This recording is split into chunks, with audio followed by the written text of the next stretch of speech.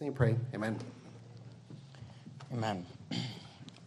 All right, well, we're there in Numbers chapter number 9, and of course we've been making our way through the book of Numbers in a sermon series called Wilderness Wanderings. It's a chapter-by-chapter study through the book of Numbers, and this evening we find ourselves in Numbers chapter number 9, and we are almost done with this first section of the book of Numbers, and I've been kind of explaining and teaching that the book of Numbers has to do with the children of Israel walking through and wandering through the wilderness, and most of the stories you know about the children of Israel in the wilderness come from the book of Numbers. It's actually a very exciting book, a lot of stories and narratives, but the first 11 chapters are chapters where the children of Israel are preparing to enter the promised land, preparing, I should say, to walk through the wilderness in order to enter the promised land.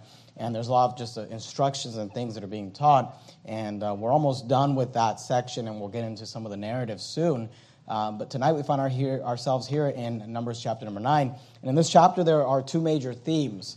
And I'll just kind of point them out for you and teach you some things and give you some applications. And if you want to jot these down just as we get started, the first theme is that of the Passover.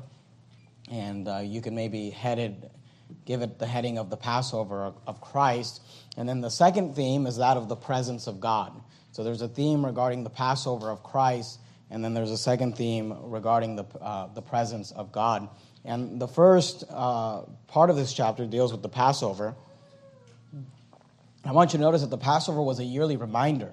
In Numbers chapter 9 and verse 1, the Bible says this, "And the Lord spake unto Moses in the wilderness of Sinai, in the first month," I want you to notice this, "in the first month of the second year, after they were come out of the land of Egypt, saying, Let the children of Israel also keep the Passover at his appointed season."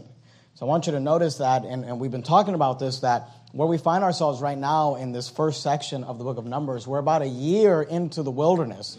The children of Israel are celebrating a 1-year anniversary since they came out of Egypt. They're at Mount Sinai, and they're preparing to head into the wilderness, and they're supposed to journey through the wilderness into the promised land. Like I've stated already, and we'll see it as we get into it, they're going to make a lot of mistakes, have a lot of sins, and as a result end up wandering in the wilderness for 40 days and for 40 years and for 40 years of their life before they go into the promised land. But here, God says to Moses, if you notice there, verse 1 again, "The Lord spake unto Moses in the wilderness of Sinai in the first month of the second year," the first month of the second year, after they were come out of the land of Egypt, saying, so God is telling them, God is reminding them, let the children of Israel also keep the Passover. And I want you to notice, he's telling them this at this time because he wants them to keep the Passover at his appointed season. Because there was a season, an appointed time in which they were to keep the Passover. And I want you to just notice in verse 1 that he's telling them this in the first month of the second year. Now, keep your place there in Numbers. That's our text for tonight. But if you would go back with me to the book of Exodus, Exodus chapter 12. And if you go back, you'll go past the book of Leviticus into the book of Exodus, Exodus chapter 12. And let me show you the first Passover. Because really what we're going to look at in Numbers chapter 9 is the second Passover. But the second Passover has a catalyst, which is the first Passover, and that is found in Exodus chapter 12. Exodus chapter 12 and verse 1, the Bible says this, "And the Lord spake unto Moses and Aaron in the land of Egypt, saying, This month shall be unto you the beginning of months." So whatever month the children of Israel found themselves in Exodus chapter 12, God said, we're going to start over. And he said, I'm going to restart the calendar right now. And he says, we're going to have a new biblical calendar. And he tells the children of Israel, this month, the month you're in, shall be unto you the beginning of months. It's going to be the first month of the year. It shall be the first month of the year to you. Look at verse 3. "Speak ye unto all the congregation of Israel, saying, In the 10th day of this month shall they take to them every man a lamb according to the house of their fathers, a lamb for an house." So I want you to notice when God established the Passover, this is, of course, Exodus chapter 12. The children of Israel are still in Egypt. The 9 plagues, 9 out of the 10 plagues have already taken place with Moses trying to get the people to be able to leave Egypt. Moses going to Pharaoh and saying, "Let my people go." And then God comes to him in preparation for the 10th plague, and he says, "This month shall be unto you the beginning of months. This is going to become the first month of a new year, and on this month, we're going to establish the Passover. Now notice there in verse 3, because I want to talk about the Passover and make sure you understand what the Passover is. In verse 3, the Bible says, speaking unto all the congregation of Israel, saying, in the 10th day of this month, they shall take to them every man a lamb. Notice they were supposed to take a lamb according to the house of their fathers, a lamb for an house. The reason that I gave a heading to this part of Scripture as the Passover of Christ is because of the fact that the Passover is a picture of the Lord Jesus Christ. We notice here that they were to take a lamb, every man a lamb, according to the house of their fathers, a lamb for an house. Now you don't have to turn here. If you want to jot this down for your notes, that's fine. But in John chapter 1, in verse 29, we see John the Baptist, who identifies the Lord Jesus Christ as the Lord Jesus Christ is coming and really coming and presenting himself for public ministry. John 1:29 says this, the next day John seeth Jesus coming unto him, and saith, behold, the Lamb of God, which taketh away the sins of the world. So I want you to notice that John identified Jesus as the Lamb of God, and in this Passover they were to take a lamb. So we see that the Passover was a yearly memorial that really foreshadowed and pictured the Lord Jesus Christ. Look at verse 5 of Exodus chapter 12. Exodus 12 and verse 5 says, your lamb shall be without blemish, a male of the first year. So notice they were to take a lamb that was a male and it was without blemish. And of course, when they were looking at the lamb, they were physically looking at the lamb and making sure that there was no blemishes on it, no spots, no handicaps, that it was healthy, that it was strong. It was supposed to be a lamb without blemish. And we know that, of course, that pictures the sinlessness of Christ. In 2 Corinthians 5:21, you have to turn there. The Bible says, for he, referring to God the Father, hath made him, referring to God the Son, to be sin for us who knew no sin, that we might be made the righteousness of God in him. So the Lord Jesus Christ was not only the Lamb of God, but he was the unspotted, without blemish, who knew no sin, without sin, Lamb of God. Notice there, Exodus 12 and verse 6. What were they to do with this lamb? Exodus 12:6, and ye shall keep it until the 14th day of the same month, and the whole assembly of the congregation of Israel shall kill it in the evening. So notice they were to pick a lamb for every man and his household. And then they're also given instructions. We didn't read it all, but if the household was too small to eat or consume a lamb, then a couple of households could come together for that lamb. But then the entire assembly was to come together, and the whole assembly of the congregation of Israel shall kill it in the evening. And this is exactly what happened with the Lord Jesus Christ, where the entire assembly, the nation of Israel, came together and they put him to death, or had him put to death. Look at verse 7. And they shall take of the blood and strike it on the two side posts of the upper door posts of the house, wherein they shall eat it. So they're supposed to sacrifice this lamb, then they were to take the blood and they were to strike it or paint it on, the Bible says, the two side posts and on the upper door post of the house. So they were supposed to go to the front door of the house and they were supposed to apply the blood on the doorpost, on the frame of that house. And notice what would happen. Skip down to verse 12, just for sake of time.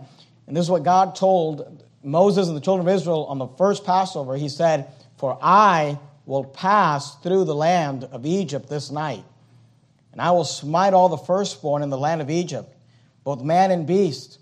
And against all the gods of Egypt I will execute judgment. I am the Lord. And the blood shall be to you for a token upon the houses where ye are, and when I see the blood, I will pass over you. And of course, that's why we sing that song, when I see the blood, I will pass over you, literally taken from this passage. But I want you to notice that the name of the Passover is also taken from this passage, because God was going to send the angel of death into Egypt, and he was to kill on that night. He was to judge the nation of Israel, the nation of Egypt, and kill every firstborn, male, beast. The firstborn in every household was to die. But when the angel of death came to a house that had the blood applied on the doorpost, then instead of coming through and killing the firstborn, he said, I will pass over you, and the plague shall not be upon you to destroy you when I smite in the land of Egypt. And I want you to notice that there was no other condition here. There was nothing else that determined whether the angel would pass or whether the Lord would pass over the house. There's nothing in here that tells us if they were religious, he would pass over them. If they were really good, he would pass over them. If they had repented of their sins, he would pass over them. There was just one determining factor. Is the blood applied on the doorpost? And of course, this is a picture of salvation. And this is all picturing the fact that the Lord Jesus Christ was the sinless Lamb of God. He shed his blood for our sins. Without the shedding of blood, there is no remission of sins. And the only thing that will get anybody into heaven and that will allow God to pass his judgment of hell over an individual is not whether they're good, it's not whether they're religious, it's not how they live their life. There's only one thing that will save them, is the blood of Christ applied on the doorpost of their heart. Have they put their trust? Because see, these people had to trust and they had to believe that if they took the blood and applied it to the doorpost of their house, that he would pass over them. So he says, I will pass over you, and the plague shall not be upon you to destroy you when I smite in the land of Egypt. Notice verse 14. And this day shall be unto you for a memorial, and ye shall keep it a feast to the Lord. Throughout your generations, you shall keep it a feast by an ordinance forever.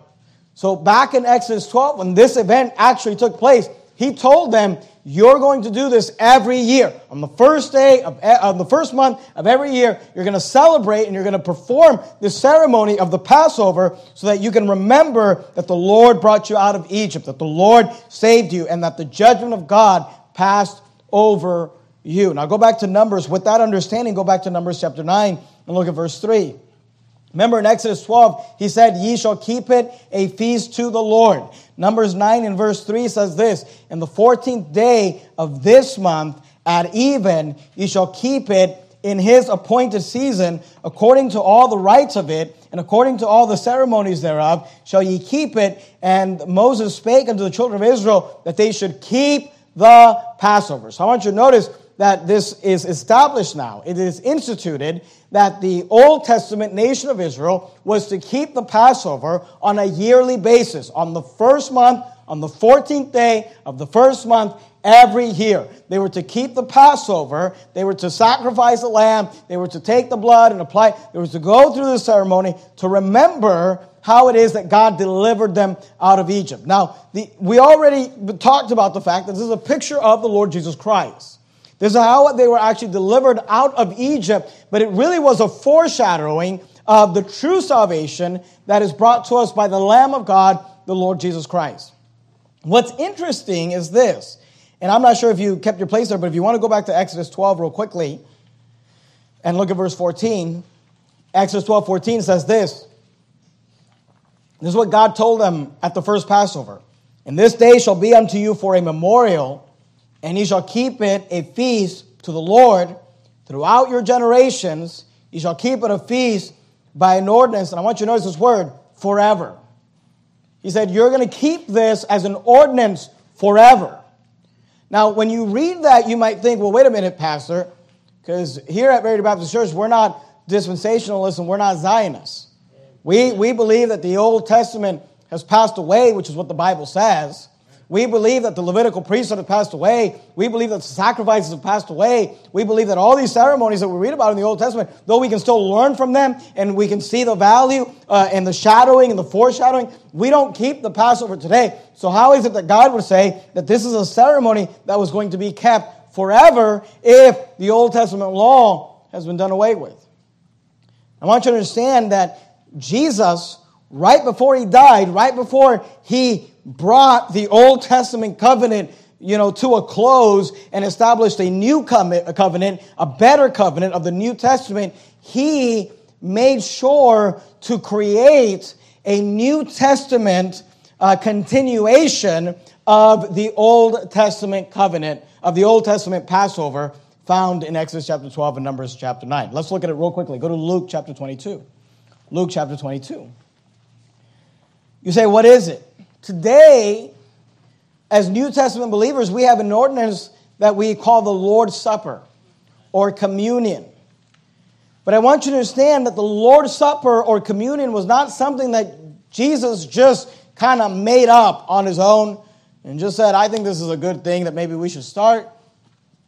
In Luke chapter 22, in verse 7, we get this idea of exactly what it is that Jesus was thinking when he instituted the Lord's Supper and what it is that he was trying to accomplish. I want you to notice it real quickly. Luke 22, verse 7.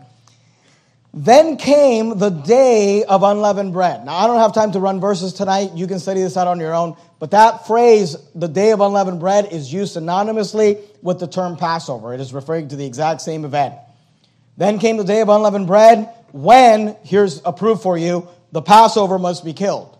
So the day of unleavened bread was upon them when the Passover must be killed. We know that Jesus is actually going to be the Passover that is killed on this particular Passover.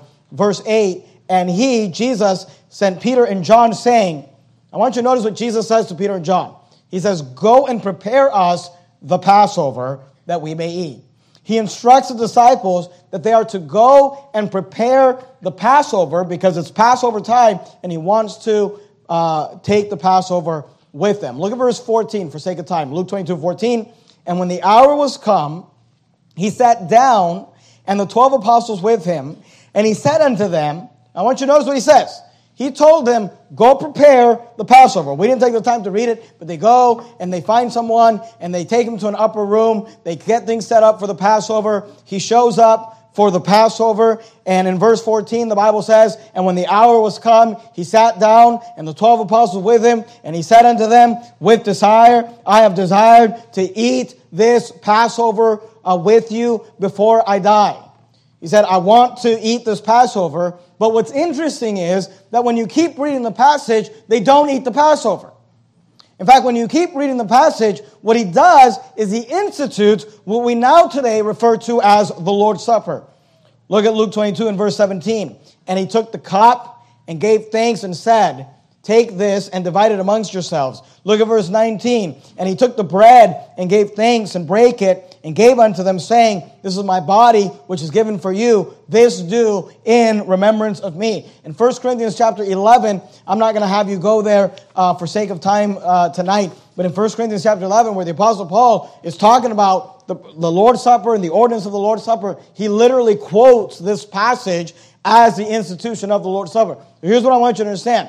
The Lord Jesus Christ told the disciples, I want to eat the Passover. I need you to prepare the Passover. Get the Passover ready. They sit down, and he said, with desire, I've desired to have this Passover with you. And then he institutes the Lord's Supper. You say, well, what does that teach us? It teaches us this, that the Lord's Supper is the New Testament continuation of the Passover.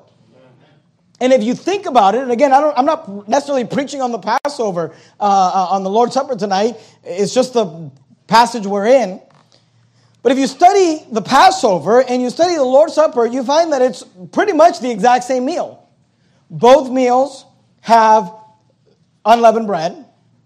Both meals have a representation of the blood. In the Passover, they literally have physical blood from the lamb. In the New Testament version, you have the cup of wine, which pictures the blood being shed. The only difference is that in the Old Testament Passover version, you literally have a lamb that is killed and eaten. In the New Testament, there is no lamb because to sacrifice a lamb would be sacrilegious because Jesus is the lamb, slain once and for all. But the application, and I just want to be clear about this, this is why we here at Verity Baptist Church have taken the position that we do the Lord's Supper once a year.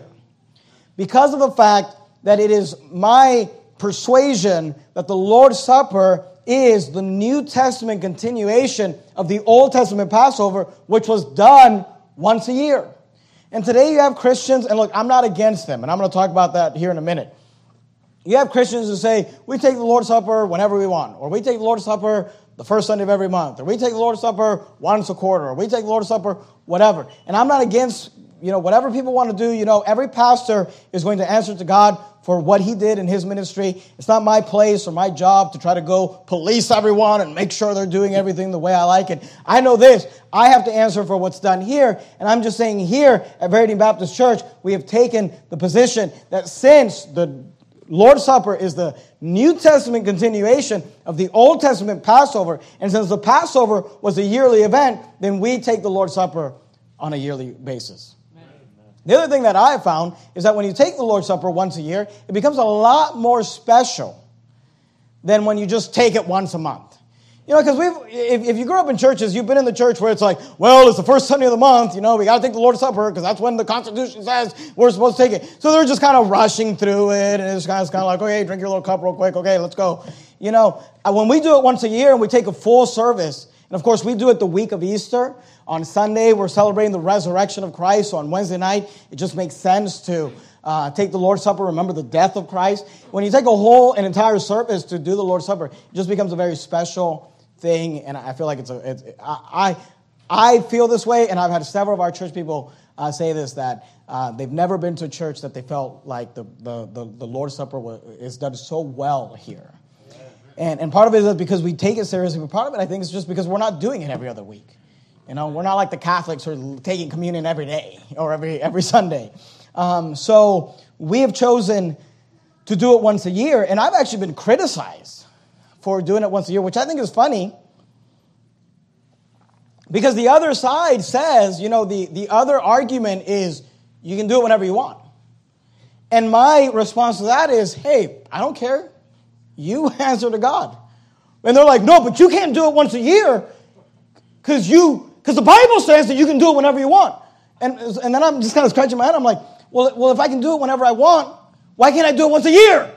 And it's like, well, you can do it once a year. You can do it whenever you want as long as you do it once a quarter. It's really what they're saying.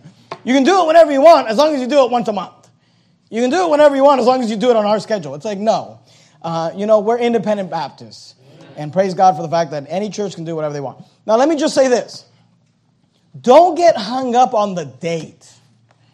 Because sometimes people really get hung up on the date, and then they're like, well, are we doing it on the right day? Because the Jewish calendar. Look, I'm not listening to some Jewish calendar. All right? I'm not listening to Jewish anything. I'm a New Testament believer. I've got the Bible. But people sometimes, they get really hung up on the date. Like, well, are we doing it at the right time? But look, and this is what I like about Numbers chapter 9 is that it teaches us the importance of the Passover. He wanted them to do it. He did not want them to skip it or miss it. But he also teaches us to not get hung up on the dates. God is not for genealogies and chronologies. And as far as New Testament believers, he doesn't want us to just get hung up on these details. And even in the Old Testament, they weren't supposed to. Let me show it to you. Numbers chapter 9, look at verse 5. Numbers 9:5.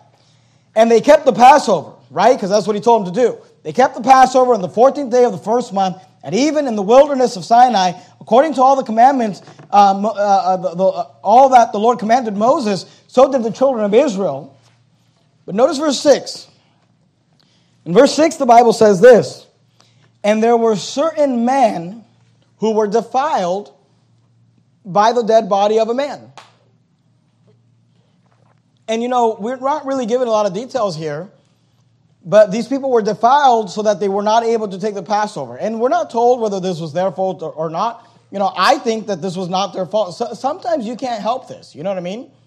I mean, if these guys were having dinner at, Aunt Plutie's house or whatever, and she falls over dead, they think she's like asleep at the dinner table, and they start, hey, are you okay? And they realize she's dead.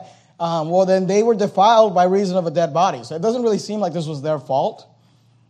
But the Bible says, and there were certain men who were defiled by the dead body of a man, that they could not keep the Passover on that day. And they came before Moses and before Aaron on that day. And those men said unto him, we are defiled by the dead body of a man. Wherefore are we kept back, that we may not offer an offering of the Lord in his appointed season among the children of Israel. So they come to Moses, the leader, and they say, hey, we got a problem. I know you want us to take the Passover on the 14th day of the first month, but we are defiled by reason of a dead body, and we're not able to do this. So what are we supposed to do? Verse 8, and Moses said unto them, stand still, and I will hear what the Lord will command concerning you. And by the way, let me just say this. That is always the right answer.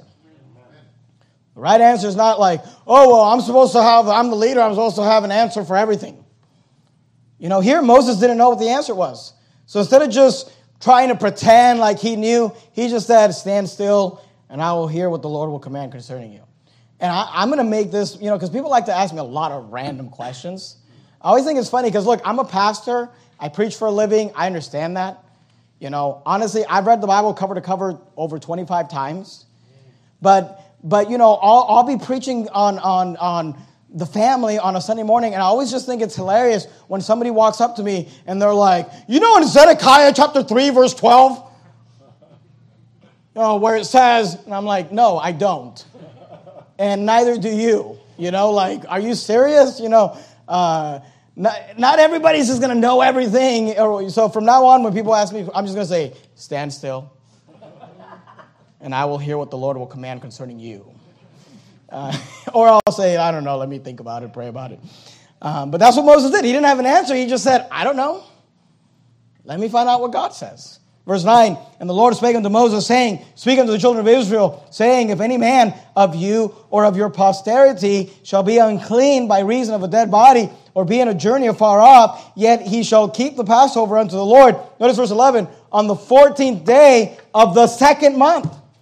At even they shall keep it and eat it with unleavened bread and bitter herbs. So notice here that they're supposed to do it, verse 5, on the 14th day of the first month. But because these people were unable to do it, then God himself said, well, let them do it on the 14th day of the second month. This was like, if you missed it, this was a redo. In verse 11. So here's what we can learn from this, is don't get hung up on the dates. And people this is what I've learned about Christianity, is that people, once they feel like they learn something that other people don't know, then they just want to bash people with it. So I preach, what I just got done preaching, right? And then people want to go on Facebook and be like, when does your church take that? Let me show you something.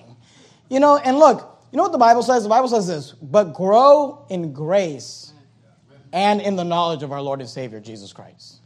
So you know what? You should be growing in knowledge, but don't just grow in knowledge so that you can know something someone else doesn't know and beat them over the head with it. You should also be growing in grace.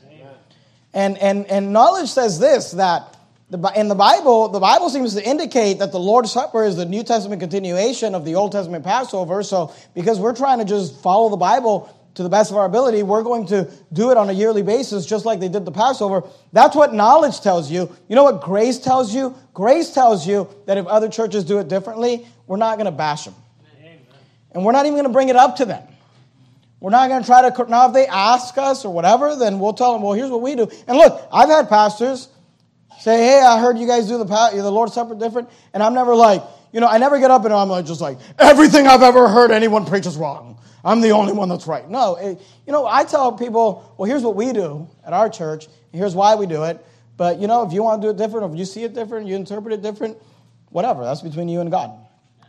So we should never have this attitude where we're just like trying to beat people over the head with our knowledge. We should grow in knowledge, but we should grow in grace as well. And of course, this passage itself teaches us that God himself is not that hung up on the dates.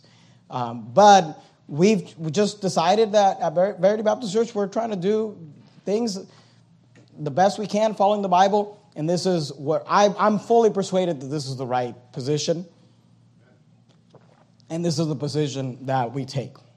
So we see a yearly reminder, and we see that we should not get hung up on the date. But then I want you to notice also that there's a picture of Christ here. Notice Numbers 9 and verse 12. It says, they shall leave none of it unto the morning, nor break any bone of it. According to all the ordinances of the Passover, they shall keep it.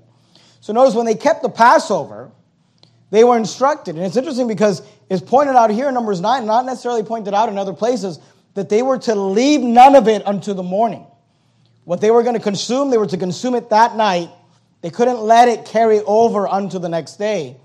And they were told, nor break any bone of it. They weren't to break any bone of this lamb. They were to eat the meat, not leave none of it until the morning, and they were to nor to break any bone of it. Now, with that in mind, go to John, if you would, John chapter 19. I'm not sure if you kept your place in Luke. I meant to ask you to keep your place in Luke, but if you did, then just flip over to John, the next book. If not, then it's just Matthew, Mark, Luke, John. John chapter 19. And let me show you a passage here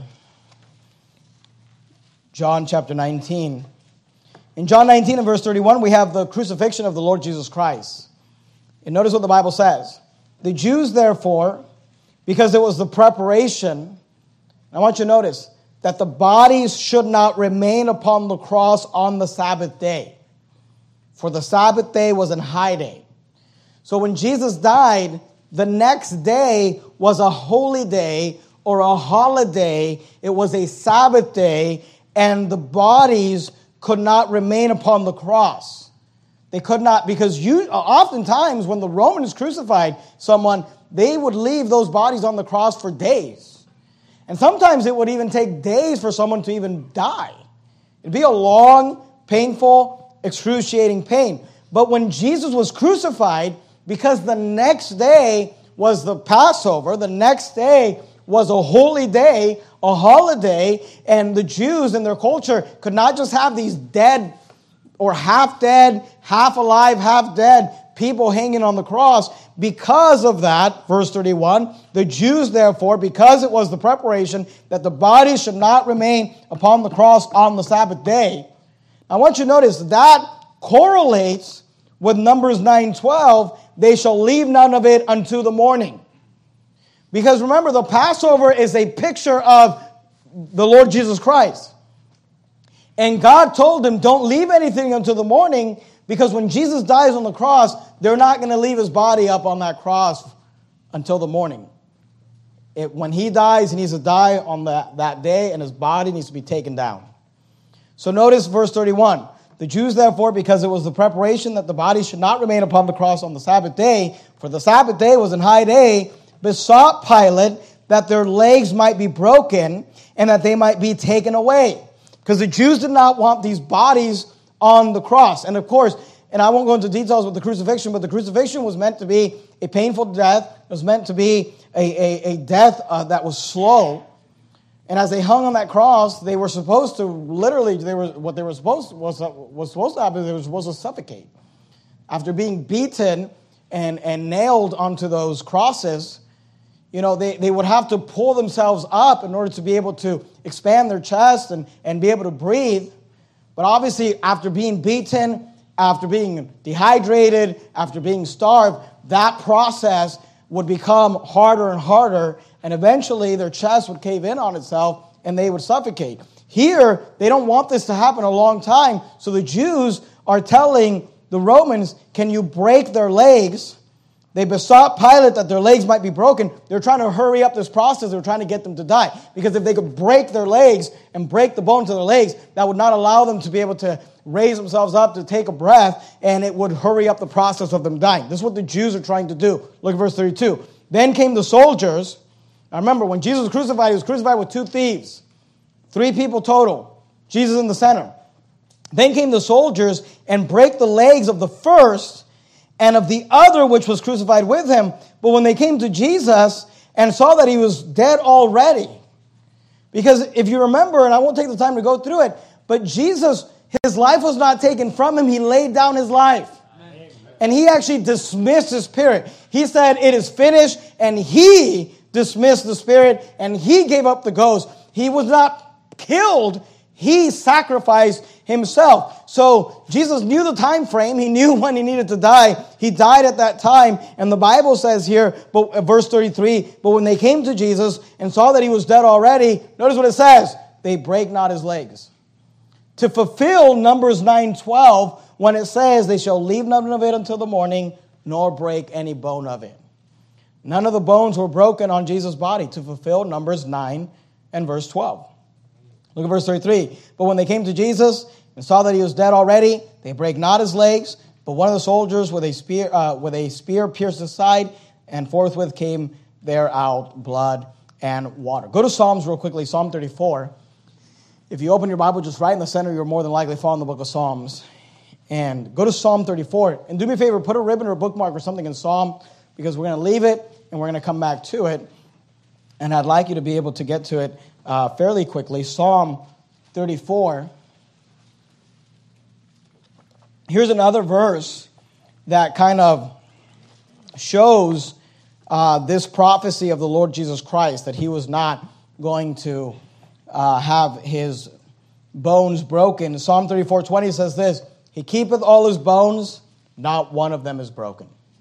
So this is, of course, a picture of the Passover, nor break any bone of it. And we see that Jesus, when he died, none of his bones were broken. They break not his legs when they saw that he was dead already. So we, of course, see this picture of the Lord Jesus Christ. Look at Numbers 9 and verse 13. Numbers 9:13 says, But the man that is clean and is in a journey, and is not in a journey, because remember, we just saw where it said they were supposed to take the Passover on the first day of the 14th month, on the first month of the 14th day. There's no 14th month. They were supposed to eat the Passover on the first month of the 14th day, but then he said, if by reason of being, they are undefiled because of a dead body, or if they were on a journey and they couldn't take the Passover, then they had this makeup time where they could do it on the 14th day of the second month. But here in verse 13 it says, But the man that is clean, he's not defiled, and is not in a journey, so he's not just out of town, and forbeareth to keep the Passover. So this guy in verse 13 could have taken the Passover and just chose not to. Didn't want to. And forbeareth to keep the Passover, even the same soul shall be cut off from among his people, because he brought not the offering of the Lord in his appointed season. That man shall bear his sin. Now, of course, this is talking about the children of Israel under the Old Testament covenant and the Old Testament law. But I want you to understand that it signifies the same thing regarding salvation. Because in 1 Corinthians 5:7, the Bible says this, For even Christ, our Passover, is sacrificed for us. He is the Passover. And let me tell you something. Today, when a man forbeareth to keep the Passover, when they choose to not receive the Passover, when they choose to not accept the Passover, not the Lamb of the Old Testament, but the Lamb of God, the Lord Jesus Christ, you say, what's going to happen to that man? That man shall bear his sin. Because salvation is through Jesus Christ alone, period. And it doesn't matter how religious you are, it doesn't matter how good you are, it doesn't matter how bad you are, none of that matters. The only thing that matters, because look, today, when you ask people, when you go sober and you ask people, do you know for sure if you died today, if you're on your way to heaven, most people are going to say something along the lines of, I think I'm a pretty good person. I'm trying. I'm not that bad. But look, the difference between the people that go to heaven and the people that go to hell is not how moral they are. It's not how good they are. The truth of the matter is this, that some really bad people are going to be in heaven and some really good people, by our human standards, are going to be in hell. Because there's only one determining factor as to whether you go to heaven or you go to hell is, have you been washed in the blood of the Lamb? Amen. And he that forbeareth to keep the Passover, even the same soul shall be cut off from among his people, because he brought not the offering of the Lord in his appointed season. That man shall bear his sin. And the spiritual application is the same. The person who rejects Christ, for even Christ our Passover is sacrificed for us, that man shall bear his sin. Then in verse 14, we continue. He's just giving some instructions regarding the stranger. And there's a lot that I could say about this. I'm not going to, just for sake of time. But in verse 14, he says, if a stranger, that's a foreigner, shall sojourn, that means they're journeying among you, and will keep the Passover unto the Lord according to the ordinance of the Passover, and according to the manner thereof, so shall he do. Ye shall have one ordinance, one law, both for the stranger and for him that was born in the land. So I want you to notice that Numbers 9:14, and again, I could go on a big rabbit trail. I'm not going to. But this shows us that anybody could have become a believer of the Lord in the Old Testament. Because being an Israelite or a Hebrew or the children of Israel, being part of the congregation of the children of Israel, was not an ethnic thing. It was a religious thing. And a stranger who was sojourning, if they said, hey, I want to keep the Passover, then they could have been part of the congregation. And it says here, ye shall have one ordinance, both for the stranger and for him that was born in the land. You know what the Bible teaches? The Bible teaches that that nations should have one law that applies to everyone. Not this thing where, like, well, if you're an American, you have rights, but if you're not an American, then we're going to treat you differently. That's not biblical. The Bible doesn't say that you should have rights because you're American. I know the Fox News Baptists, they don't like this type of preaching, but the Bible does not say that your rights are given. You know, any right that any human being has is because they were created in the image of God. A nation is a hypocritical nation that says, well, we're going to treat America in a certain way. But if they're not Americans, then let's waterboard them and torture them and whatever. That's not of God. The Bible says that you shall have one ordinance both for the stranger and for him that was born in the land. Everyone should be treated the same. Now in verse 15, we have a shift. The first part of the chapter had to do with the Passover of Christ. Then the second part of the chapter has to do with the presence of God. I want you to notice that, because remember, they're getting ready to go into the wilderness and to journey towards the promised land. And God is going to give them some direction regarding how they're going to get there and what they're supposed to do. Look at verse 15. And on the day that the tabernacle was reared up, the cloud, and you're probably familiar with this, but the Bible says the cloud covered the tabernacle, namely the tent of the testimony, and at even there was upon the tabernacle, as it were, the appearance of fire until the morning. So this obviously was a miracle that God did while the children of Israel were in the wilderness. He put a cloud over the tabernacle during the day, and at night there was this appearance of fire that, hovered over the tabernacle at night. And of course, they're out in the middle of the wilderness, literally in the middle of nowhere, and in a desert.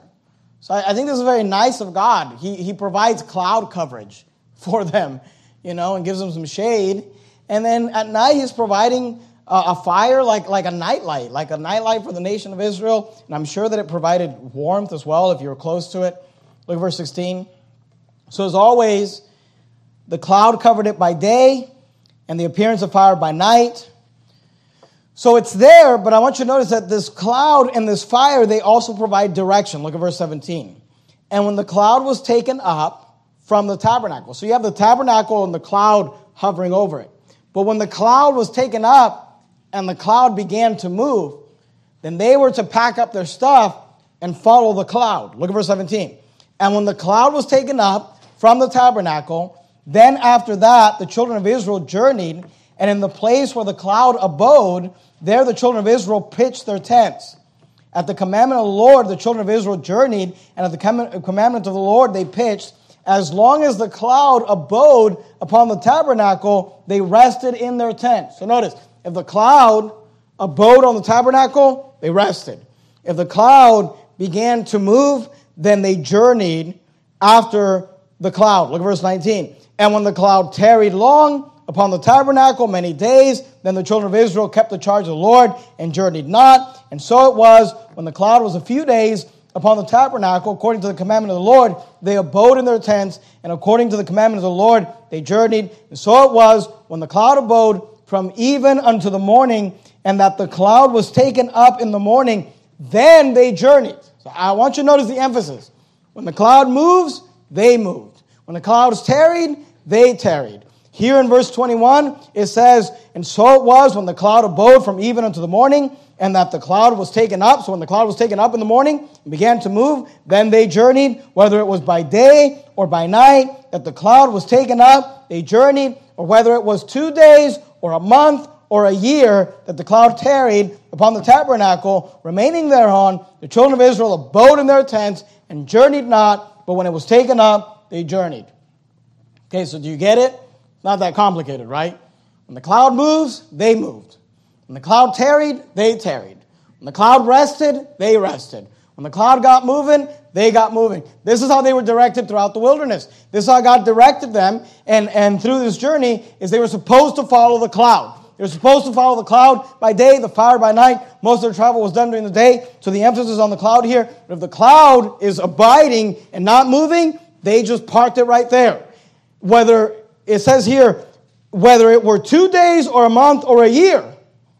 But when the cloud was taken up and it began to move, they followed the cloud. And this is how God led them through the wilderness. And I say, well, what does this mean and what can we learn from this? Well, there's a couple of things. Go back to Psalms if you would. Go to Psalm 23.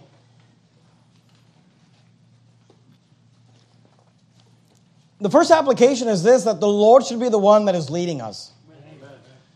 And the Lord should be the one that is guiding us. I love, Psalm 23 is one of the most famous Psalms, famous passages in the whole Bible. Nobody wants to ask me questions about Psalm 23. They all want to ask me questions from Zephaniah or something crazy. Psalm 23, verse 1, the Lord is my shepherd, I shall not want.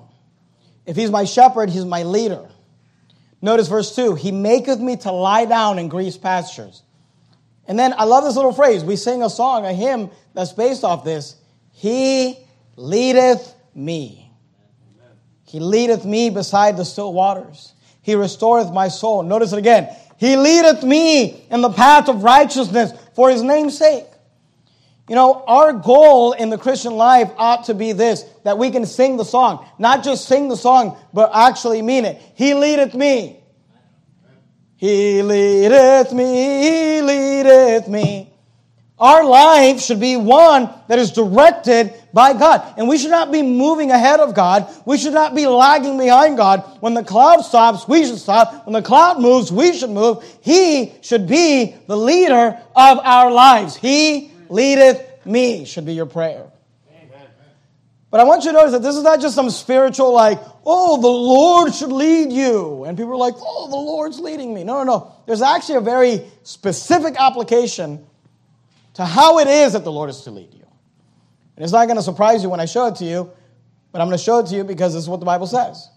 So, well, what does this mean exactly? How do we apply this? Because God doesn't send a cloud today, and a fire today to lead me. So how does God lead me today? Well, look at Numbers chapter 9. Keep replacing Psalms. Look at Numbers 9 and look at verse 18. See, the cloud and the fire was a representation of something. It pictured something, and it's expressed in Numbers chapter 9 and verses 18, 19, and 20. Look at verse 18. At the commandment of the Lord, the children of Israel journeyed. Now you say, well, wait a minute. I thought it was when the cloud moved. It was when the cloud moved.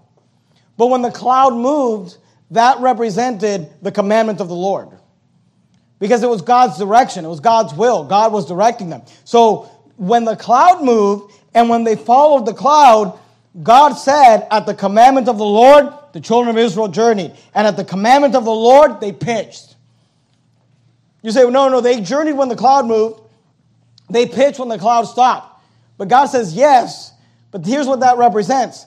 They moved when I told them to, and they stopped when I told them to. At the commandment of the Lord, the children of Israel journeyed. And at the commandment of the Lord, they pitched as long as a cloud abode upon the tabernacle. They rested in their tents. Look at verse 19. And when the cloud tarried long upon the tabernacle many days, then the children of Israel kept the charge of the Lord. You see that phrase? Kept the charge. That's an older phrase. We don't use that a lot. But that word charge means order or command.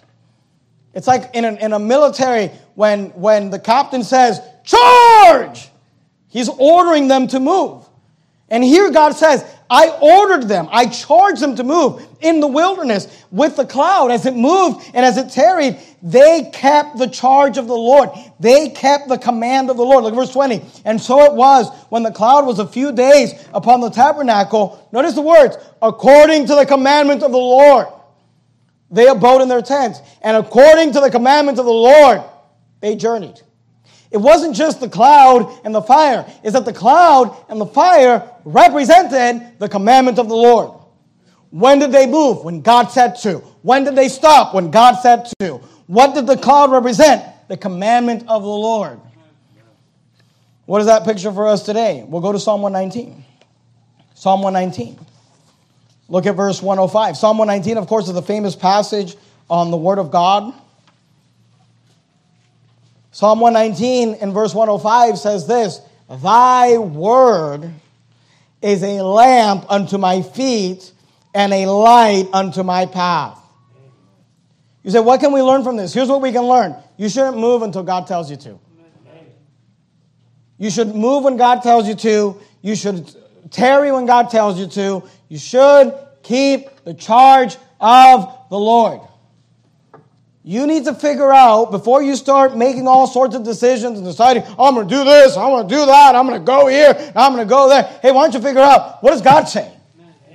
What is God's mind on this thing? What is God's will? Because is the cloud moving or not? Because if the cloud is moving, then follow the cloud. But if the cloud is staying, you better stay. And we get ourselves into trouble when we start deciding on our own, we're going to do this, and we're going to do that, and we're going to go here, and we're going to go there. No. At the commandment of the Lord is when we should move. And look, this was every day. Every day they woke up and they looked up at the cloud. Is it moving? No, it's not moving. Then we're going to stay. Every day they woke up, they looked up, the cloud started moving. They said, let's go. Every day. And look, the Christian life is this, the type of life that you open up, this cloud, this is the cloud of God, this is the fire of God. Every day you open it up and you say, God, what do you want me to do? Amen. You want me to move? You want me to move somewhere? You want me to do something? You want me to take an action? You want me to make a decision? You tell me in your word what you want me to do, or you tell me to stay put, but I'm not just going to do whatever I want. At the commandment of the Lord they went. And at the commandment of the Lord they rested. They kept the charge of the Lord. So many Christians get themselves into trouble when they just decide they're going to do whatever they want. Right. And look, the Christian life, obviously, as we've learned this week, comes with its good days and bad days. And I'll be very honest with you. The only way that I can have the confidence, the only way that my wife can have the confidence on weeks like this, my wife literally spent hours with Ava this week, talking to her and comforting her and fellowshipping with her. I spent hours with Shaw this week. Of course, and people say, like, what do you say?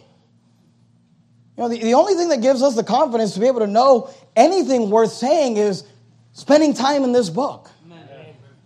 And look, the only way that a Christian man and a Christian woman who obviously are hurting and obviously are grieving, but yet their hope is in God, and yet their hearts are broken, but their spiritual life isn't falling apart. How does that happen? I'll tell you how it happens, because the Bible says, though the outward man perish, yet the inward man is renewed day by day.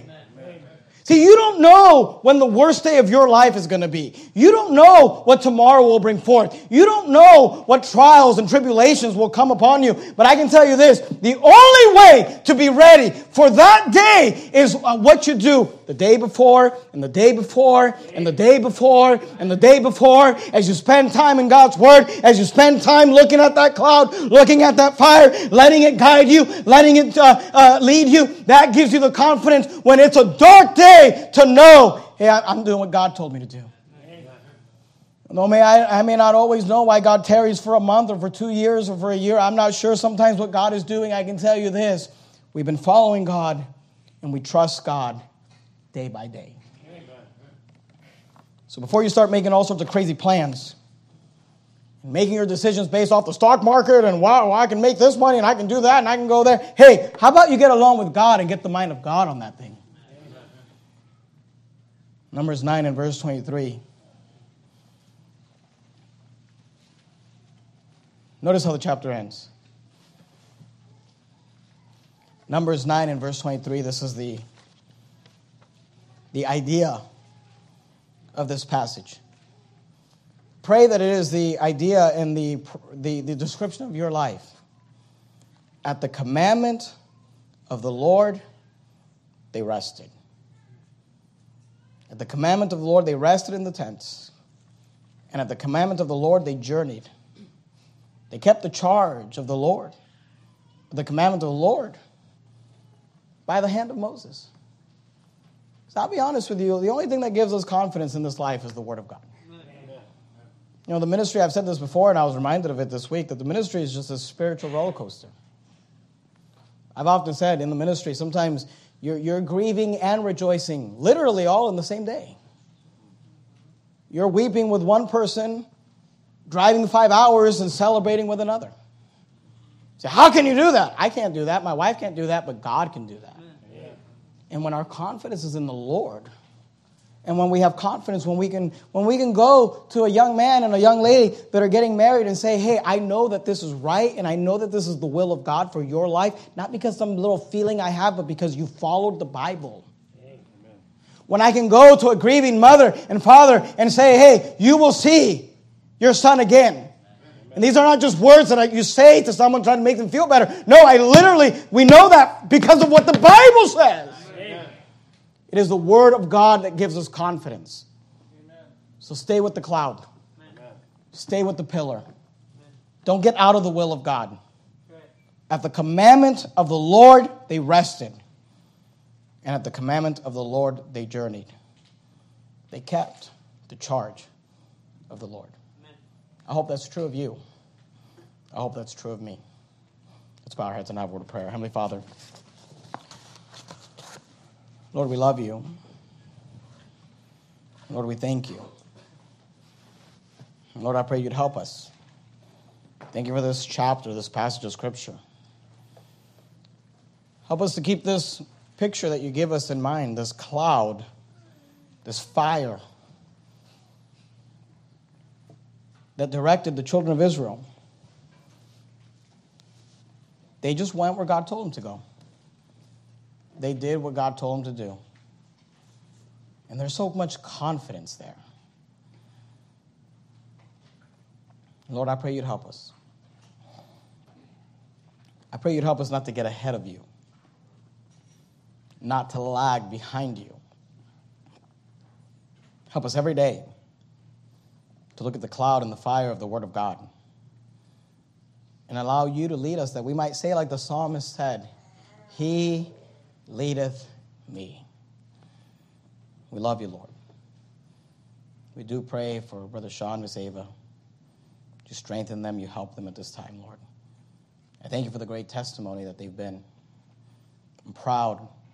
My wife and I are proud of them and how they have dealt through this and went through this trial, though I know their hearts are broken. Lord, I pray you'd help them, you'd bless them. Thank you for our church. I pray you'd bless the rest of this week. In the matchless name of Christ, we pray. Amen. We're going to have